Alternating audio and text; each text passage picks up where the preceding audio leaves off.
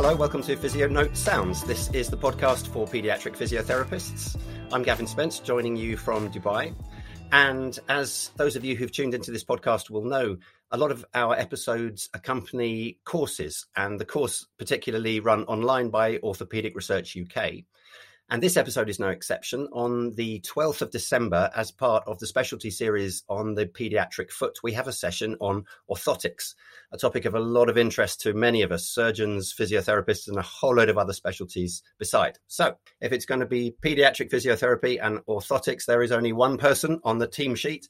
That person is Elaine Owen, and I'm delighted to say Elaine is not only joining us for the webinar, but is my guest on the podcast tonight. So, Elaine, thank you so much for joining me. Great to have you here. It's a pleasure, as they say. Thanks for asking me. The pleasure is all ours. Now, look, a lot of people will know you, particularly in the physiotherapy world. You are a physiotherapist by training, but there may be, the odd one or two who have got through who have not heard of you and the teaching and the principles that you're well known for. So can you just tell us a little bit about your background? You're a physiotherapist by training, right? But you have ended up very much in a different sphere. So tell us how that happened. Yep. So I'm a physiotherapist by training.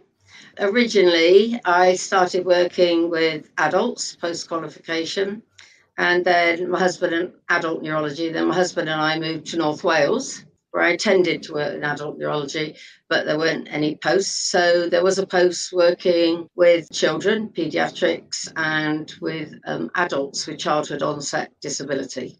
So it was based out in the community with children of all ages and with a child development team, because in the 70s, child development teams were big in everyone trying to get all agencies to work together and all the disciplines to work together. So that was heavily promoted. So that was great. And I happened to join a marvellous child development team, absolutely brilliant group of people, and was very lucky. But also I was covering special schools, which in those days, a lot of the children were residential.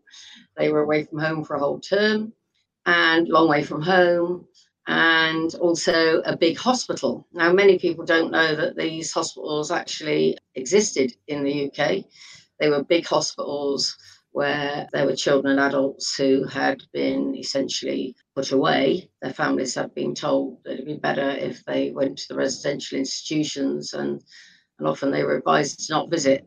And so I worked in one of those big hospitals in North Wales, where there were 2 wards of children and many, many wards of adults with childhood onset disability.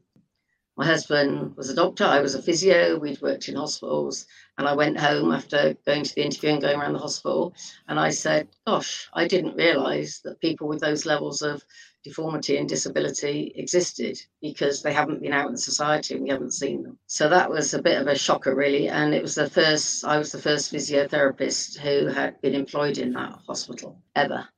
So you can imagine the state of the residents there.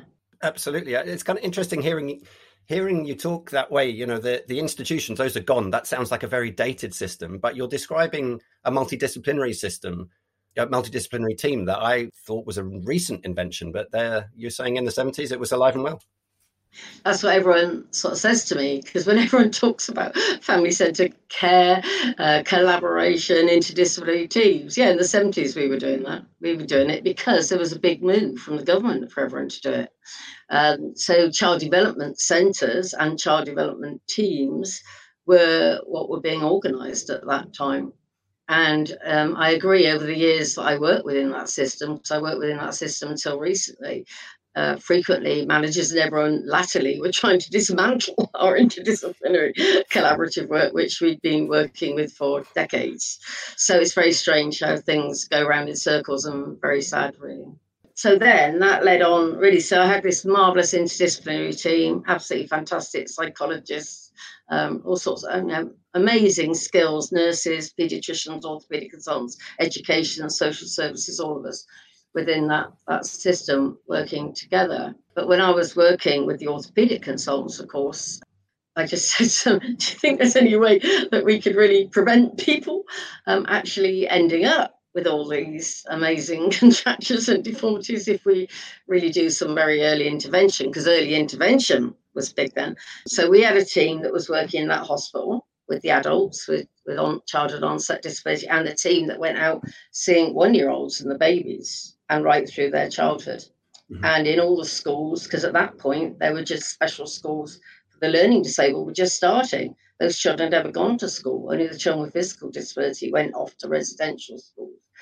So it was all like a new beginning and a new start, really. So the other thing that perhaps has influenced me also, I never used to mention it, but I do mention it now, that Rob and my husband and I, fostered a child with disability, and he's now 44.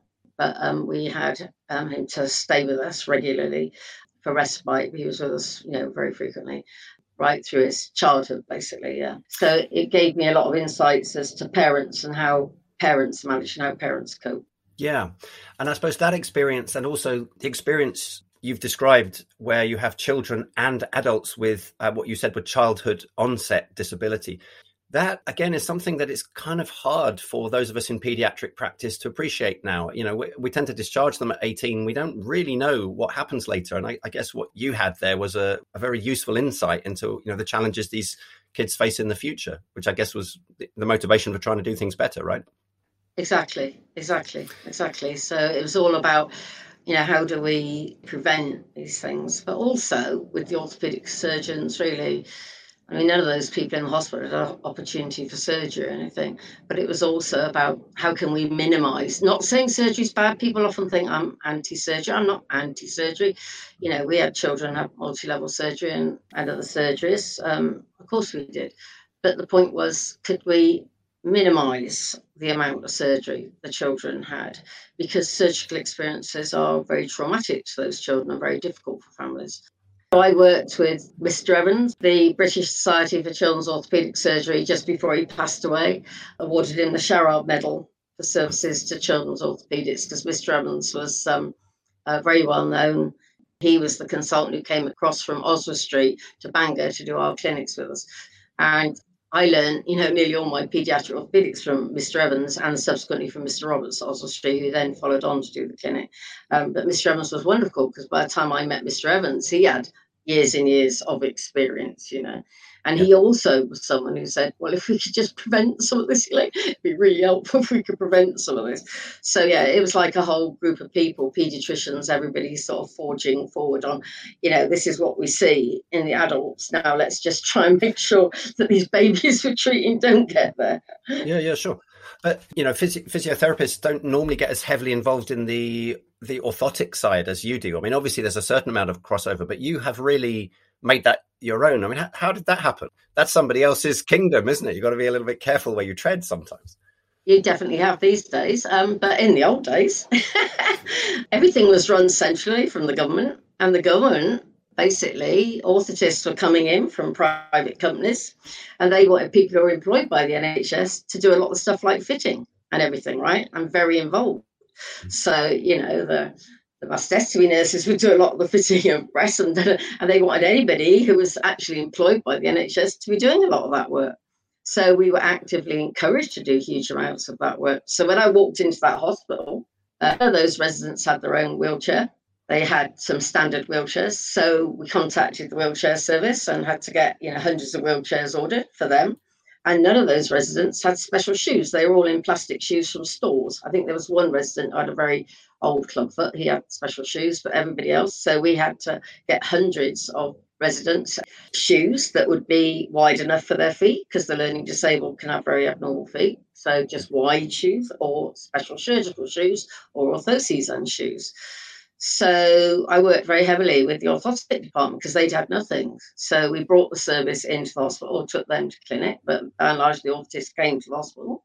We organised all those things, and then we got the rehabilitation engineers involved in the seating and everything. So in those days, it was not unusual for physios to very much take on that role of key working and organising all that and being heavily involved in that. So basically, we would go to the orthotist to cast the AFOs. Physios, all the physios would fit the AFOs and set them up and do everything around the setting up of the AFOs, because that's the way the system worked in those days. But also I've done specialist training. So because North Wales is a very rural area, We had 3 whole-time equivalent physios to cover 1,500 square miles. Yeah, so yeah, okay, all the special schools, everything, right? Okay, the hospital, everything, right? Okay, 1,500 square miles. And so I thought, how can we impact these children? And I decided one of the ways we could impact the children was through orthotic interventions, because once you had applied an orthosis, then there was a lot of carryover, and you could use the orthosis to actually do a lot of the treatment. And at the time, I was working with the learning disabled, and the psychologist and the nurse I were working were using a lot of behavioural approaches, again being developed in the 80s, of behaviour modification, positive reinforcement, backward chaining, shaping, and all verbal prompts, whatever. So we were doing that with the learning disabled to teach them skills. So I just used all those skills with orthotics to then use orthoses to do what we now call functional gait training. Right. So it was about using them and to do a lot of the gait training that we now, call functional gait training. So it's about using all those skills that I'd learned with this team to make some impact very early on into preventing contraction and deformity, but also embedding motor learning, so that there was an early attempt to use more normal walking patterns and standing patterns and everything, and upper limb, because at the time we had no OT, so we did the upper limb too. and the bathrooms and the commodes and the whole lot, because we had no OTs. Okay, so there's a pattern emerging here. So we did everything basically, and we were the key workers, because you know that thing about key workers, who key works the family. So for the children with physical disability, the physios were the key workers. So we also did the social work as well, and went in and out of the schools, running everything in the schools, with the standing frames and everything. Yeah, we did it all. Okay. So at this time, you're talking, 70s into the 80s. This is also a time when gait analysis is really starting to get a bit of traction, well, at least it was in America. Was this on your radar at that time? Because I know gait analysis is very much central to what you teach now. Was that the case then? Yeah, definitely. I mean, so basically, as well as that, then it was in the sort of 1990s, in fact. Yeah, gait analysis and everything coming in. But Mr. Evans was from Oswestry, and of course, Oswestry has ALLO, the Orthotic Research Locomotor Assessment Unit, with Mr. Patrick, Mr. Evans set that up and everything. So there was a centre in Oswestry that had some of the first gait labs in the country, yeah. And Oswestry developed the Video Vector Gait Lab. So they not only had 3D labs, in fact, it was before 3D labs were really available in the UK. They had invented a Video Vector Gait Lab, John Stallard and Richard Major. And we used to take our children down to Oswestry then to do a lot of the tuning on the Video Vector Gait Lab. And then they developed a system that could be brought out, a transportable system. And so Robin Davies, who was our community paediatrician, who was brilliant, he believed in everything we were doing, because up until then, we'd been using video cameras. But you have to remember, when we first used a video camera to do gait analysis, it was huge, and the tape was like put across, and very expensive, and et cetera, et cetera. So we had some of the first video cameras in the Child Development Centre doing gait analysis. So Robin was very understanding of what we were doing. Mr. Evans, terribly supportive. So he actually got some money, Robin, the paediatrician, to allow us to have the Video Vector Gait Lab for 1 week a month. And then we had it in the centre. We set up as a gait lab. So we, as Community Child Development Centre, were doing gait analysis very early on. Yeah. At that time, I thought, this is going to be great. The whole world's going to be doing this soon. The whole world, everyone's going to have a Video Vector Gait Lab, and everyone's going to be able to do this. Because, of course, digital videos weren't easily available at that time, So everyone's going to have Video Vector Gait Lab, is going to be great. And it turns out still virtually no one has a Video Vector Gait Lab. But the thing people do have these days is digital video and slow-mo and frame by frame. So things have sort of reversed in a way.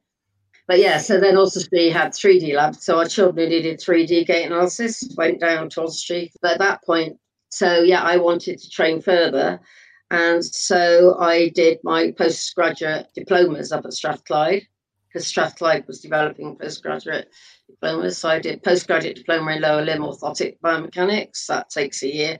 And then a postgraduate diploma in clinical gait analysis. So was video, although it was fairly primitive, I suppose, and expensive and cumbersome, was it video that really, was that the game changer for you in terms of thinking about orthotics and kinematics?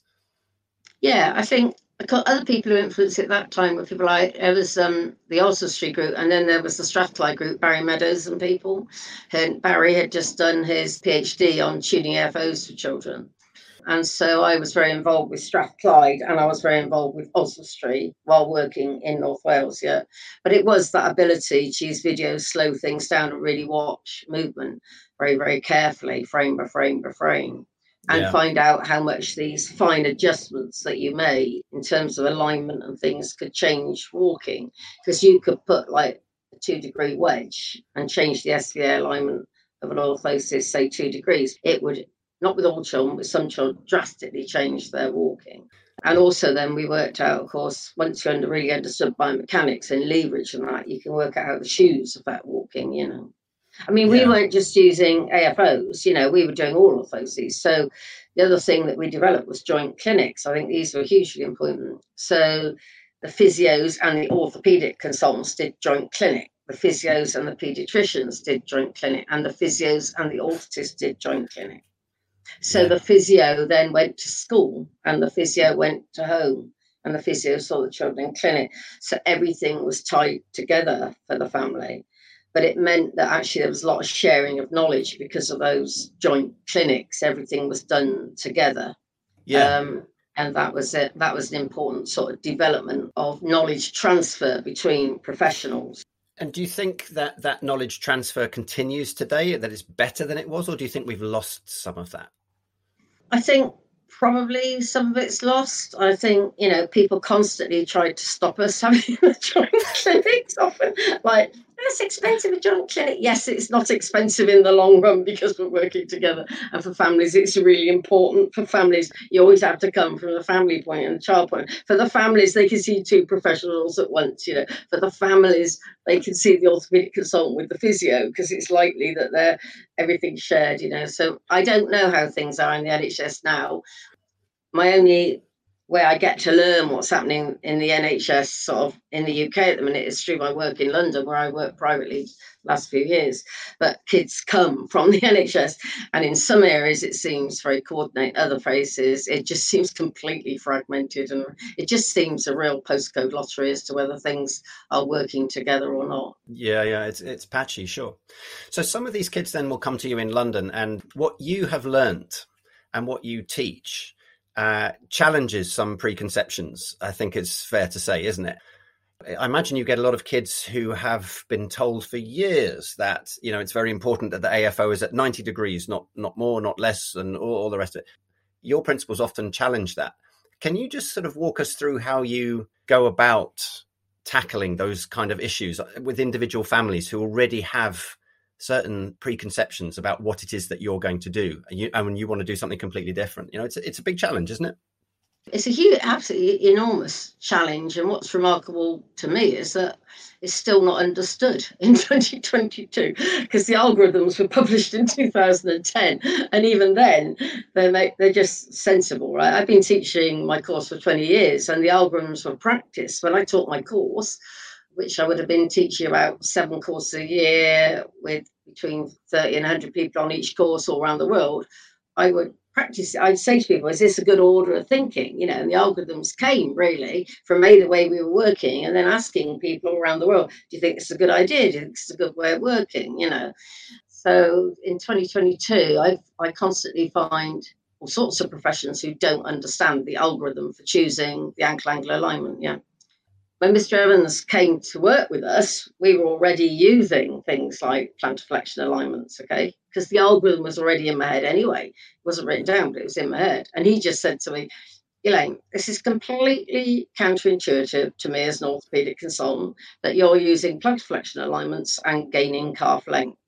He said, but it's working, so I'll go with it and I'll see how it goes, okay? So then he became one of the biggest advocates of plantar flex alignments and ankle angle alignments where required, and incline shank to vertical alignments where required, because he'd always been sort of very much in the things should be 90 and vertical until he came to work over in Bangor. And then he was one of the biggest advocates of not using 90 when it's contraindicated and not using vertical. It's unlikely to be indicated in any situation. Yeah.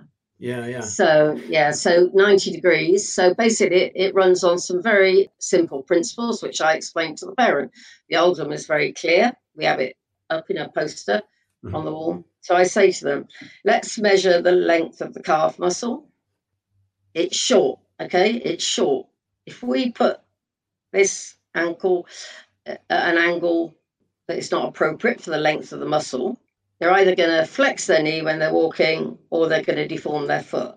So that's one reason why we don't need to put this foot at 90. If that's the case, we need to go to some level of plantar flexion for the length of the muscle, yeah? So that's the length, okay? So say the length is -10. It's really stiff.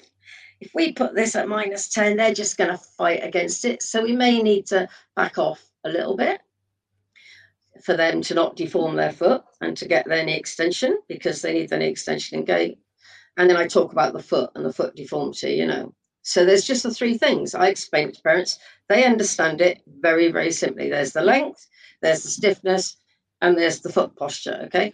That's what the three things you're taking into account when you're deciding what might be an optimum ankle angle of the FO. They understand it very easily. So I cannot understand why often professionals can't understand, because parents can get to understand. It's on an algorithm, it's clear. Measure the length, work out the stiffness, have a look at the foot, and decide your angle. How can you go wrong? Well, you remind me of a colleague of mine and Michaelis's. He says in orthopedic surgery, and it's probably true in a number of professions, people think it's a science, but it's not a science. It has more similarity with religion. You know, we have certain beliefs, we have certain texts that we believe, we have temples, we have saints, sinners, and heretics, we have rituals. And so you're challenging people's beliefs, because a parent doesn't have belief. A parent just wants their child to be better. Yeah, exactly. That's exactly it. Because in fact, if I teach the students, they get it straight away, right? Because they're coming at it fresh. They get it straight away. That's obvious, Elaine. Yeah, there's the length, there's the stiffness, and there's the foot, right? Okay. And it's a tri-jointed muscle that goes over the foot and over the ankle and over the knee. Yeah, we get that, Elaine. But if you try then teaching people who've been taught something different, but when I teach the course, everybody gets it very, very clearly. But you often have to go from the principle of teaching normal gait first. And it's only when they really understand normal gait, and that normal gait isn't how they believed it to be, that it's different to how they believed it to be, that they then can really very clearly see the algorithms very, very clearly. Yeah. So maybe there's a similarity here. You know, you talked about early intervention for children. I mean, perhaps it's got to be early intervention for clinicians, isn't it? You know, otherwise. Well, we teach undergrads now in the UK and across the world, really. In America, certainly all the P&O schools. And so it's heavily adopted. Australia and lots of places, the algorithms. What I say to people, if you don't like my algorithm, write another. It's fine by me. You don't have to go by my algorithms. You know, they're well tested. They make sense. But you know, if you don't like them, write another. It's fine by me. Just have a rationale behind it. You've got to have a rationale behind your algorithm that you can explain to a parent. So yeah, but they are being heavily adopted because they are basic principles put in a thinking order. So you talked about using orthotics, you know, in some slightly counterintuitive ways to achieve what you want to do in terms of function and in terms of contracture prevention. But, you know, ultimately we're still talking about plastic splints that haven't really changed in the last, sort of 50 years or so. I was just wondering what your thoughts are about where the future lies here, particularly with orthotics and technology becoming ever cheaper, more sophisticated. Do you think that's where some big changes are going to come, or are we still trying to sort of change hearts and minds with some more old-fashioned technology at the moment? Well, carbon's the big thing that everyone's into carbon and scanning and all sorts of things, okay? But it's got a long way to go in terms of actually, for children in particular, I think, in terms of being as reliable perhaps as it needs to be. For adults, it's very, very different with adults, isn't it? Adults who've had strokes or adults with other conditions, it's very different to children. The thing with orthotics is it's about applying forces to limbs. 3-point force systems is what you're applying, yeah. And often it needs volume. It needs the whole sort of encompass around a child's leg to get those 3-point force systems to work. I think the world of orthotics is more difficult these days because of children being so aware of the cosmetics and etc., particularly in teenage years, But the way you get around that is dosage, because if you've got a carbon orthosis, still an orthosis, and a lot of our children have to have specially adapted footwear for that, AFO won't work with many children to correct their gait or to allow them to simply stand up if the footwear's not adapted as well, yeah. Many children can have a simple orthosis or just a foot orthosis or whatever, because we're not just talking about AFOs, are we? AFOs clearly are the bigger orthoses. Children with spina bifida, they don't want to wear their orthosis, but they're clear that they have to wear their orthoses because without them, they can't stand and walk and protect their skin and their feet. And they normally have to wear them 100%, don't they? So I think it's about dosing. So certainly in different age groups, you would dose different depending on your goals, So my aim is always when you start with a little one, would be by the time they're going to secondary school, they would have to wear it probably very little or not at all at school. They'd wear it for gait training outside school. Now, that may not, that cannot happen with all children because there's so many children who can't walk. They can't do anything without their AFOs, they can't function without their AFOs. And those children are usually, they prefer to not be without them, just as a diabetic would prefer to not be without insulin, But the point is they understand the need for them because they can't do their functions without. Sure. So orthotics is about applying biomechanics to a limb. So it's never going to be, I can't see it ever being something that can't be seen, but whatever can be seen or function can be better for sure. I suppose the other area that technology has really helped with it, and you mentioned it earlier, is about video. Previously, where it was very difficult to get video recording, now everybody can do this. Is that something that you think will make a difference in terms of, I'm thinking more about tuning orthoses. People didn't, unless you got a video, it's kind of hard to tune it. Exactly. I mean, basically, when I start the course, I ask everybody who works on a 3D lab, who's got a video vector lab, and who's got a video. And hardly anyone works on a 3D. Say you've got 100 people, there's one or two may work on a 3D lab, because that's rare, yeah? Who's got a video vector lab? Really, not many either. That's the saddest one, because they're not that expensive for what they do. And how many are using video? And it's really surprising, the small number of people who say they're using video. So what I say to people is, but surely in your department, you can't do it on your own phone. Of course, you can't store that data on your own phone, although people do, but you shouldn't be doing that. There has to be some way of getting around the data control for you to be able to use some simple digital camera to do this. And so really what I say to people is, we need 100% of people just having some simple device provided for them to take little tiny clips where they can play it frame by frame or slow-mo. Because often it's that playing it slow motion and explaining to a child and explaining to a parent the difference. You can't see it by eye. That's what I say to people, you can't see it by eye. No one can see it by eye. But it's explaining to the child the difference of how they walk and then the progression. So now you're doing that in your splints, but now, look, you're doing that in your shoes now. And now, you can do it barefoot now. So that progression that they can see, you can explain it with slow motion. And you can stop and you can just really stop it still and explain everything to them. They can ask a question, you can explain. And that helps children and families take the decision, that orthoses are a way forward for them, even though they don't want to wear the orthoses really. But it's a way of achieving goals. Yeah, 100%. Listen, time's marching on. There's so much to talk about. We've really only got a bit of time here to sort of scratch the surface. But I guess what people should know is if they come along to the webinar, it's on December the 12th. We're going to have time to really sort of take a deep dive into this. You'll be there. You'll be able to field some questions, I think. Yeah, definitely. Yeah. And I mean, it's not going to be all on AFOs, is it? I mean, it's going to be on orthoses in general, alignments and everything, and choosing alignments. Busting a few myths along the way, perhaps, and, maybe a bit of controversy, a few arguments might break out. I'm all for that. That's all good.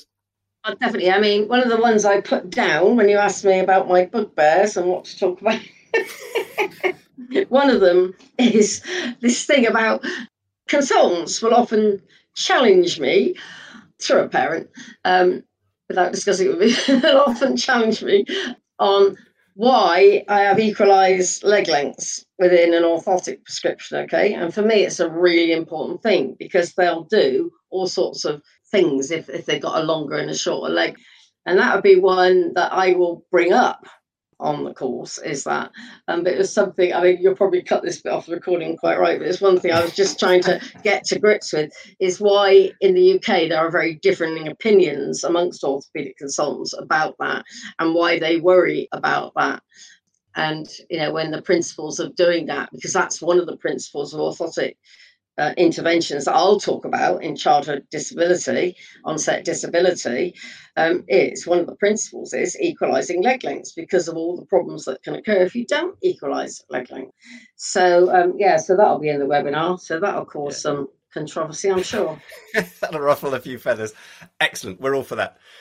Listen, Elaine, we're out of time. Fantastic. I'm so grateful to you for coming on the podcast, and really, really, really looking forward to this one on December the 12th. It's going to be a lot of fun. So to the audience, if you've listened to this and this has whet your appetite, come along on the 12th of December. It's going to be a lot of fun.